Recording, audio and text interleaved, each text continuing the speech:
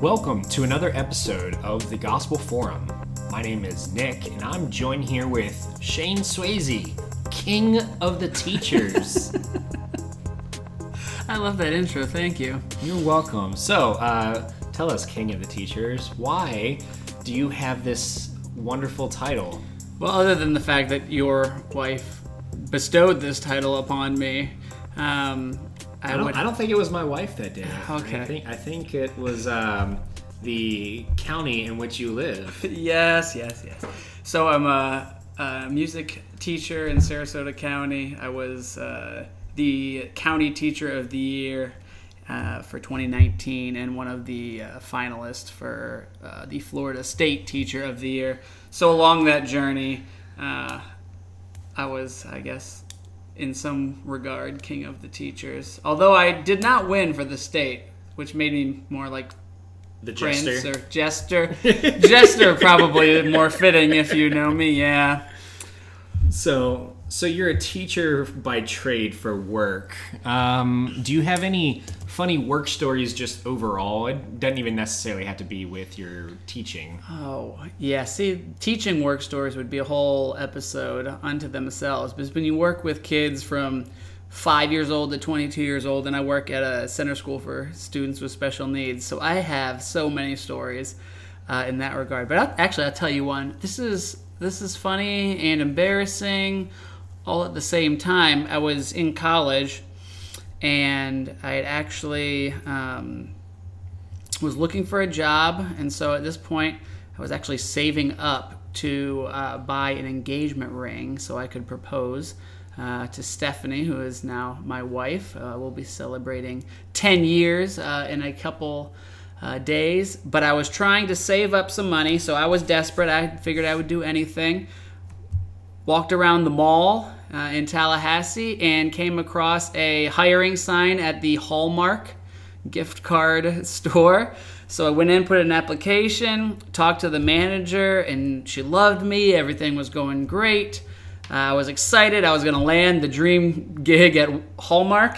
And she said, well, the only thing you have to do before you can start is to take this computer-based ethics test. And I said, okay, well, what does this entail? Well, just answer these questions honestly, and I'm sure you're going to be just fine. You seem like a nice, upstanding young man. And I said, oh, yes, of course. So I took the ethics test, and it asked some ridiculous questions. I remember one of them vividly was, if you put your coins into a vending machine and you got extra change back, what would you do? And like the options were keep the change, leave the change for the next person, call the vending machine company and tell them that you've received this extra change.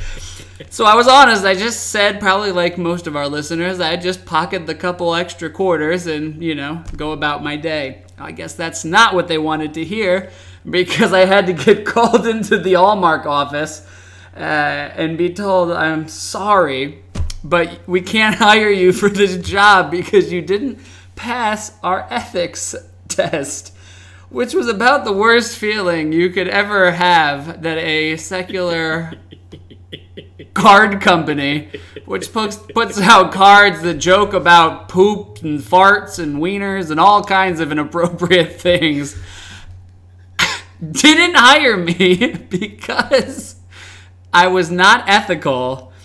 And so I had to walk away and find another place of employment. I still don't like to visit Hallmark companies because of that fact. Nick's crying over here.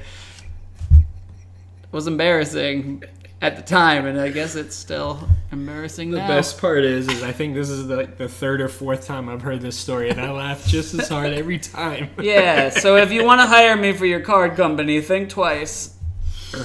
Man. Well, that's enough of our banter. We can move on. Well, I guess I'll give one. I don't have any stories that's as funny as that one. But every now and then I will bring up the fact that I had a really, one would say crappy job. Oh, gosh. So my first year of high school, that first summer after freshman year, I had a job cleaning portalettes, or porta potties, if you will. And yeah, that was rough. So I did that. Started in June. So imagine being the sweltering heat of. That's when porta potties smell their best. Yeah. Oh yes. Especially the ones that are on the construction site that you have to drive to, and you're already a little sweaty just from being in the truck that its AC was like 25%. Yes. And once you get there, you're all, kind of sweaty already, and then you open it up and it's just rancid. And there's the ones that we did, there was like a what would you call it, like an empty valve. So like where you sit, like right about like where your heels are, like you like kick back, like that's where the valve was, like at the bottom. And what you had to do is you had to open it up and stick a hose like onto it, like a vacuum hose on it, like really quick, and stuff always came out a little bit. Okay. You're painting too good of a picture here with your words. Yeah. And then it would vacuum stuff out, and then you had to take like a pressure washer, but not like full pressure washer, like down in there, kind of spray things out, like so it can just clean it out. And then take the hose off, screw the cap back on, and then you'd spray down all the inside just to kind of clean everything out. And that was one. Disgusting. And then you go to the next one, because they normally have about 10 of them, like a at day? like each. Oh, in one site. At like one site or something like that. Gosh. So we're probably gonna have a lot lot of interested listeners lining up for porta potty cleansing services. No, I will never do that again. There was one in particular. I won't paint any pictures, but there was one in particular. I decided that day I was quitting. So I don't blame you. I can barely listen to your story without getting ill. So speaking of work, Shane, you recently wrote an article on work. Yes, I did. Can you tell us about it? First of all, let's start off with what is work? That's a great question. So if you want to, check out the article called Labor of Love, Why Work Matters in the Christian Life. It's on our website, the Gospel Forum. What is work? And really that's the question, isn't it? How do we define work? Why do we work? Where do we work? And how should we go about doing it? So I think, and we were discussing this, work really has gotten a bad rap, I think, because work is something that we see in the garden. God placed Adam in the garden to care, to work the land, and to care and protect it. And we really see is that man was created to work. Now, the problem is that once sin entered the picture, work began to change. And so what we think of as work now is often the toil behind work. I'm thinking of your portalette job right now, and the toil that I imagine went into... It's toilet. Yes, the toil in the toilet. But I imagine went into that, and that was not ever part of God's original design. But work itself, where we're using our hands, where we're laboring, with the gifts and talents that God has given us, that was always part of God's plan. And you said that this goes all the way back to the garden, where God has man work and taking care of the garden. Would you say then that work is actually part of a characteristic that transfers from God to us in the image of God that is within man? The reason why I'm asking is we go back to Genesis chapter 2. In the very first verse, starting in verse 1, it says, "Thus the heavens and the earth were finished, and all the host of them. And on the seventh day, God finished his work." Mm-hmm. So the reason why we work and the reason why work then seems good at that point is because work is actually a demonstration that we are created in the image of God. Yeah, most certainly. I mean, it's just another aspect of the way that we image God in our own lives. And we see that God created, and now we are called in the same way to create. And that takes place in many different facets of our life and in many different ways.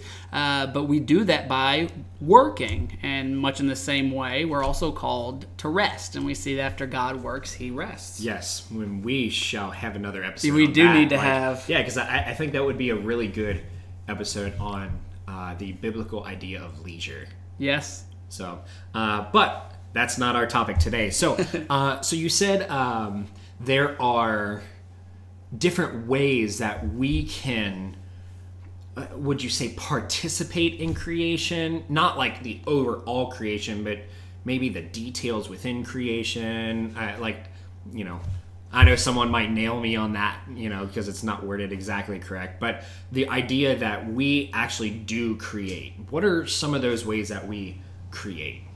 Well, I mean, you look at our different roles in our lives.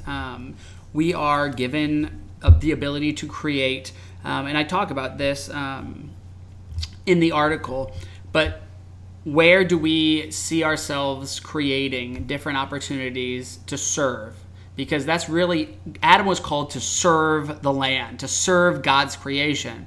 Now we're called to serve God's creation, and that looks different depending on where we find ourselves. And so Paul, in his letter to the Ephesians, talks about where we now serve, where we can, what he says, walk in love.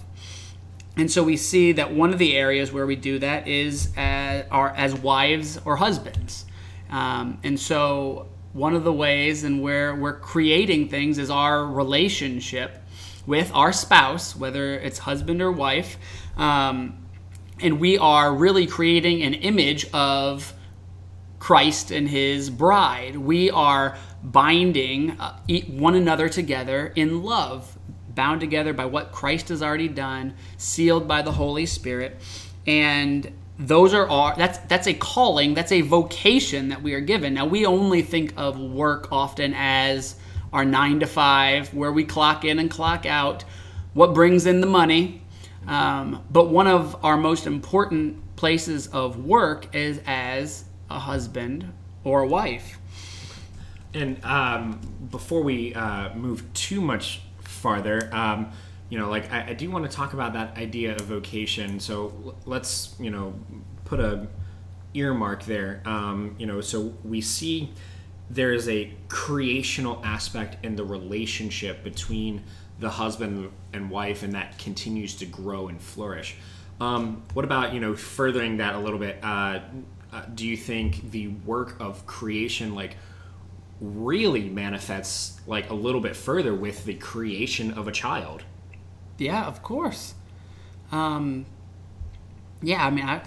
loved what you were what you were saying. I didn't want you to stop there, because all of that, in terms of imaging how God has brought forth us. And so we play a role in how we do that when we work.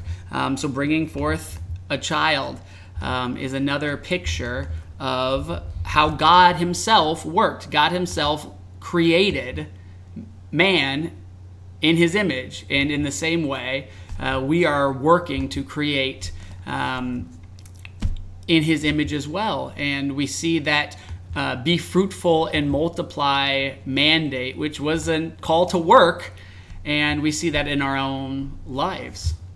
Gotcha. So now on this idea of vocation, what does the word vocation mean? Is it close to vacation? For some of us, unfortunately.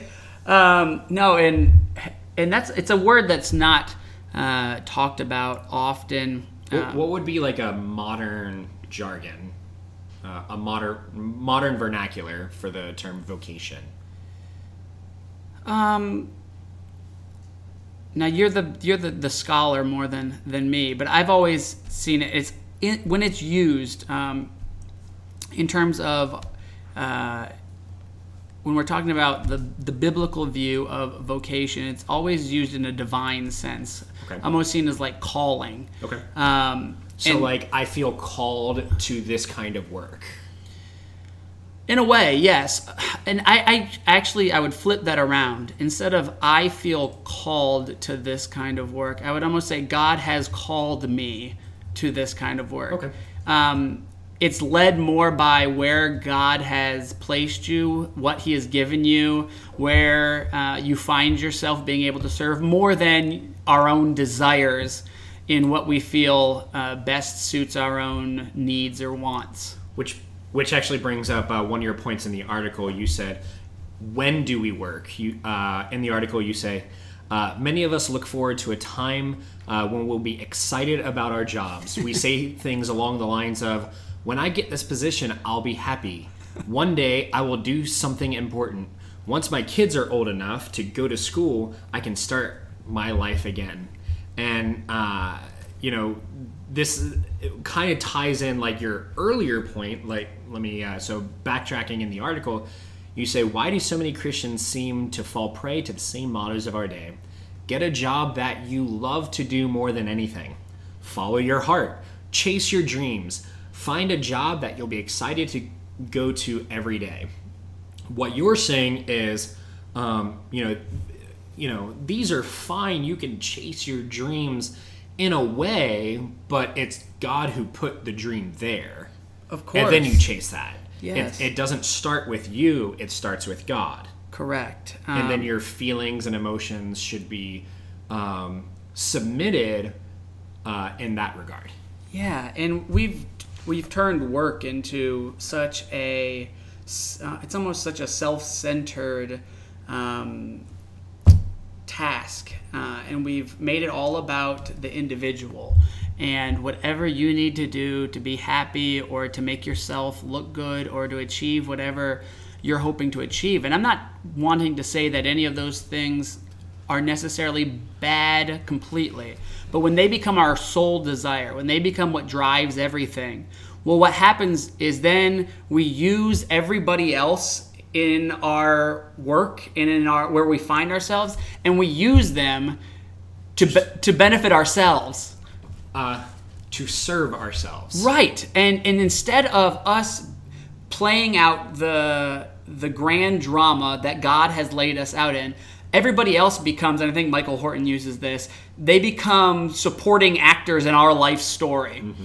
And so instead of seeing as ourselves as able to serve all of these people we find ourselves with, wherever we're working, as a cashier or as a laborer or as a construction worker or as a teacher, instead of looking around, or as a portalette cleaner, instead of looking around and saying, God has put me here and I can serve my neighbor in these ways, we start to say, well, how can I use them to get a better position or to better myself or to finally get to my dream job? And along the way, we miss out on so many ways in which we can actually do what God wants us to do, which is love our neighbor exactly where he's placed us.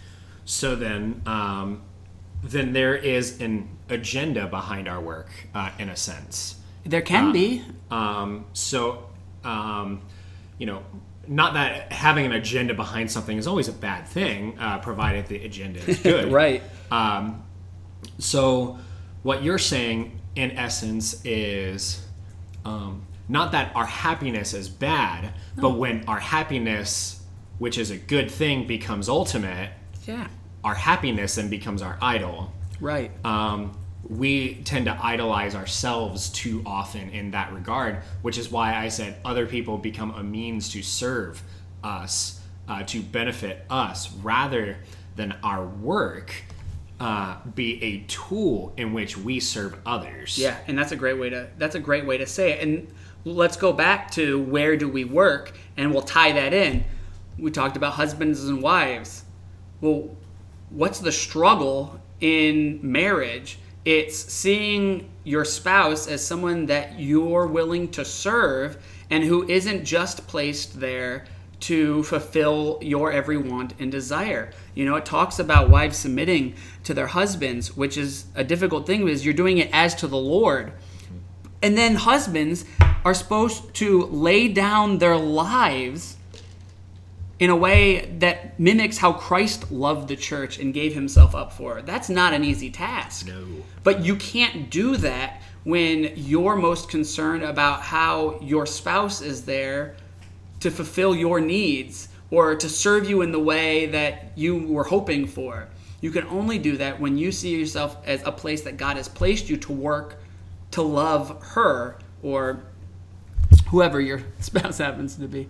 So would you say then also that the idea, you called it the dominion mandate earlier. Can you just repeat real briefly what that means? Oh, are we talking about when I mentioned about be fruitful and multiply? Yes. Yeah. Right. God has... Where can that be found? Is that just like random books, or is that actually in the scriptures? Because, not everybody, No, reads that. you're right. I'll flip there. You tell them where it is so I can... Genesis chapter 2.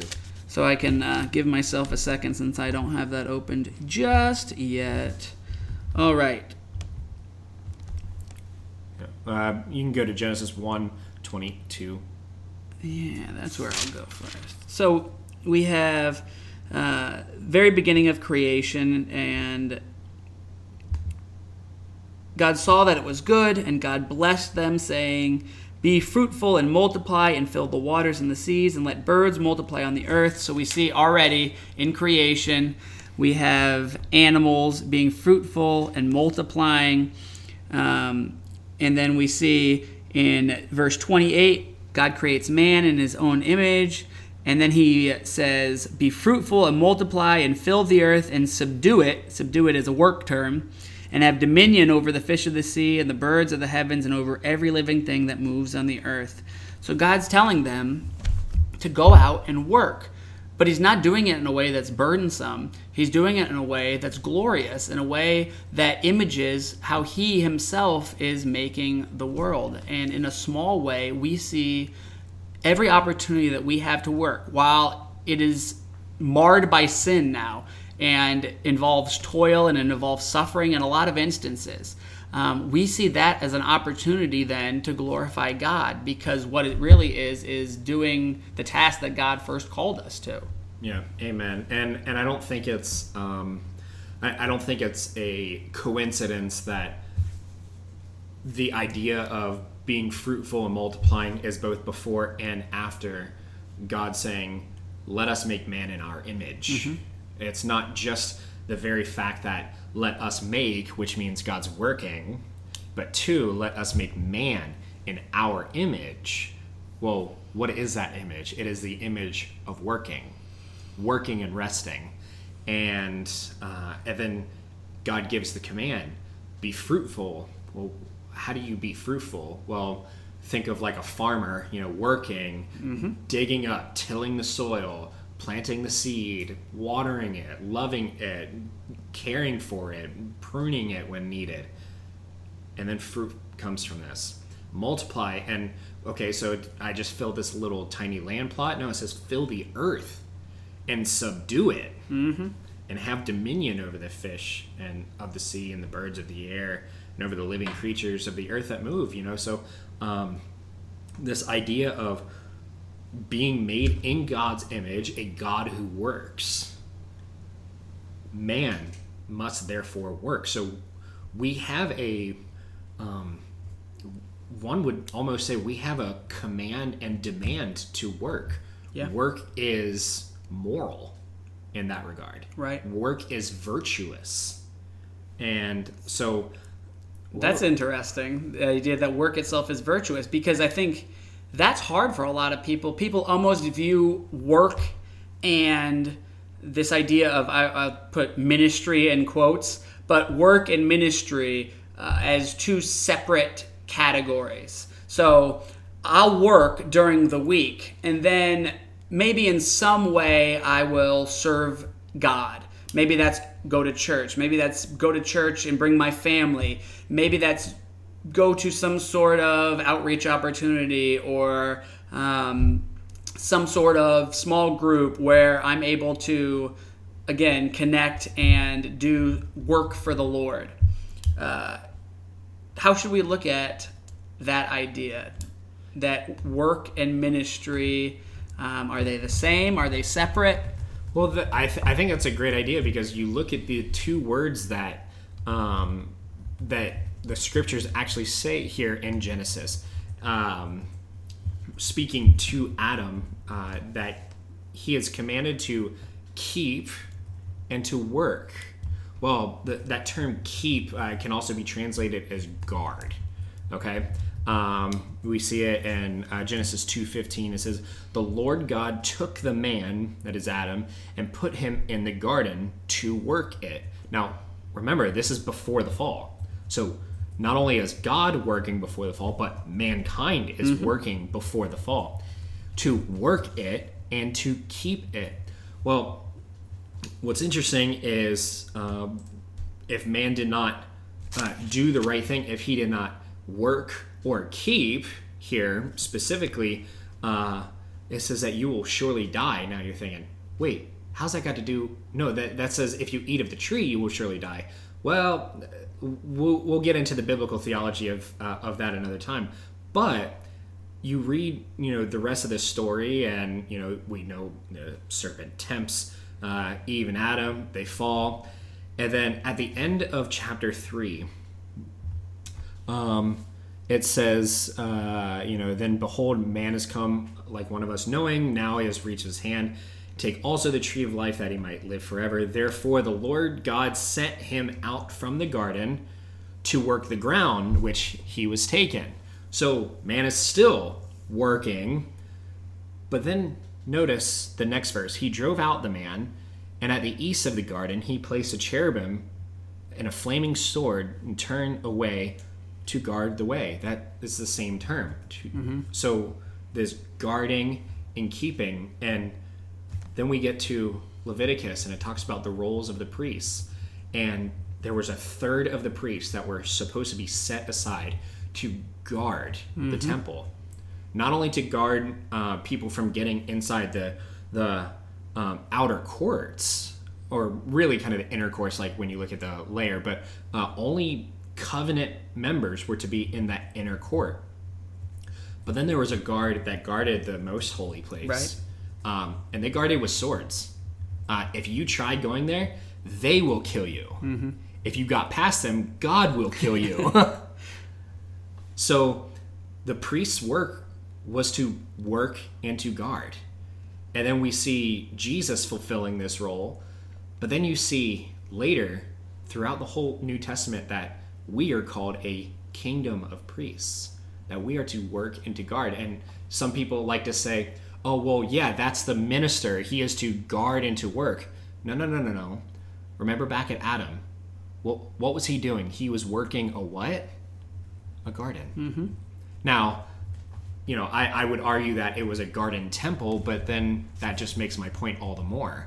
Right. It's very clear how this theology plays out over the course of biblical history. So here, and what we should bring in Martin Luther real briefly, because I would encourage people to read a lot of what he's written on the doctrine of vocation, because the Protestant Reformation and really much of what Luther talked about really shaped how vocation was viewed, because during the medieval ages and during this time, ministry was really, and just vocation itself was seen to be only done by the clergy.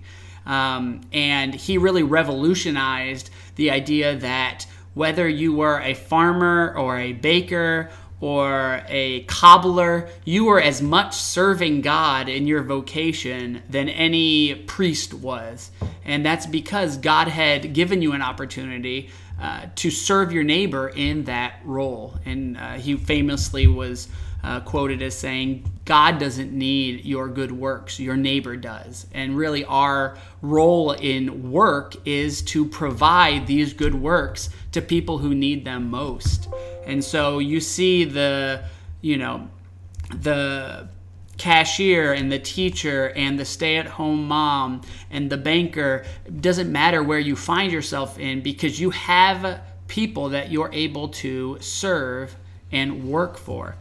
And I think just learning a little bit more about Luther's views of those is really informative, because I think it gives us a good take on how we can serve one another in our roles.